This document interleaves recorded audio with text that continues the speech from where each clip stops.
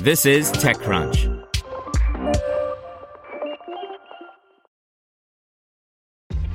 This episode is brought to you by ShipStation. You know, some things take a lot of work, like sending little robots to far-off distant planets. And just as that's challenging, so too is running a successful e-commerce business, especially when there's so much to do. So I want to introduce you all to ShipStation. Now, I love using ShipStation because of its easy-to-use dashboard, which makes managing orders and printing labels a breeze and super smooth. Oh, and the customer service is just out of this world. It's exactly what you need to help grow your business. Sign up for your free 60-day trial at shipstation.com/technews. That's shipstation.com/technews. Brought to you by Acquia, the trusted platform for open digital experiences. Acquia is made for Drupal, and it powers websites, applications, and online experiences for some of the world's largest brands. Build, design, and run digital experiences quickly and easily at Acquia.com. That's ACQUIA.com. Huawei announces the P40 and tries to stay relevant without Google. By Romain Delay. Huawei has unveiled new flagship phones today, the P40, P40 Pro, and P40 Pro Plus. These are beautiful phones with great specs, but it would only take you a few minutes to realize that there's something on with them. There's no Gmail, no Google Maps, and no Google Play Store. Last year, the U.S. government restricted U.S. firms from maintaining a business relationship with Huawei. Even though Huawei can only release Google-free phones, the company isn't standing still. It's still releasing flagship phones at a normal pace. Someday, Huawei might be able to leverage Google services again after all. Huawei uses the open-source version of Android without all of the core features that are tied to Google services. The company has its own store of apps and tries to compensate for the lack of Google apps with Huawei-branded apps. In China, Google services are blocked by the Great Firewall anyway.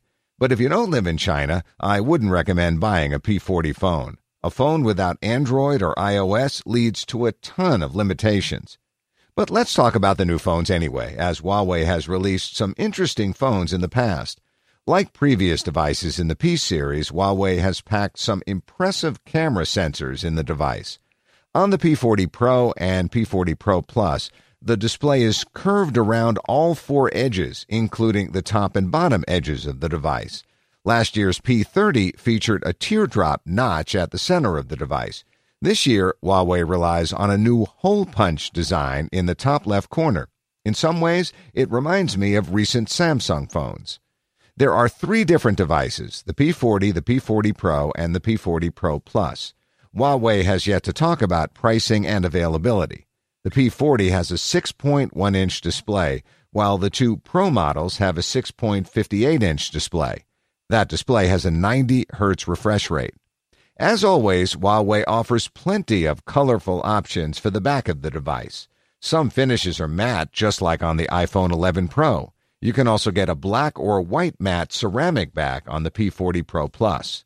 It's powered by Huawei's own system on a chip, the Kirin 990, and it works on 5G networks. Compared to last year, the CPU is 23% faster and the GPU is 39% on that new system of a chip. When it comes to cameras, the P40 Pro Plus has 4 different camera modules and a time-of-flight sensor, an ultra-wide lens, 18mm, a normal lens, 23, a 3x lens, 80, and a super periscope lens with a 10x optical zoom. That last camera is the equivalent of a 240mm lens. The Huawei P40 Pro has 3 different camera modules and a time-of-flight sensor. In addition to the ultra-wide and normal lens, there's a 5x camera lens, 125mm equivalent. The Huawei P40 also has 3 camera modules, ultra-wide, 17mm, normal, 23, and 3x zoom, 80. The main camera sensor produces 50-megapixel photos. Smartphone cameras also require a ton of software processing to produce good shots. While I haven't been able to play with the P40 devices due to the lockdown in Europe, Huawei is usually a bit too heavy-handed with post-processing. If you use your camera with the master AI setting, colors are too saturated. But Huawei says that you can expect improvements across the board when it comes to image processing, better HDR processing, better night mode, better hardware and software image stabilization, better portrait photography, etc. The P40 also tries to eliminate reflection from windows in post-processing. The company has also added a new mode called AI Best Moment. Your phone automatically recognizes when it should capture a photo. It can be when everybody's jumping at the same time or when a basketball player is going for the slam dunk. The P40 will be available in Europe on April 7th for €799, 8 gigs of RAM, 128 gigs of storage. The P40 Pro will cost €999, 8 gigs of RAM, 256 gigs of storage, and will also be available on April 7th.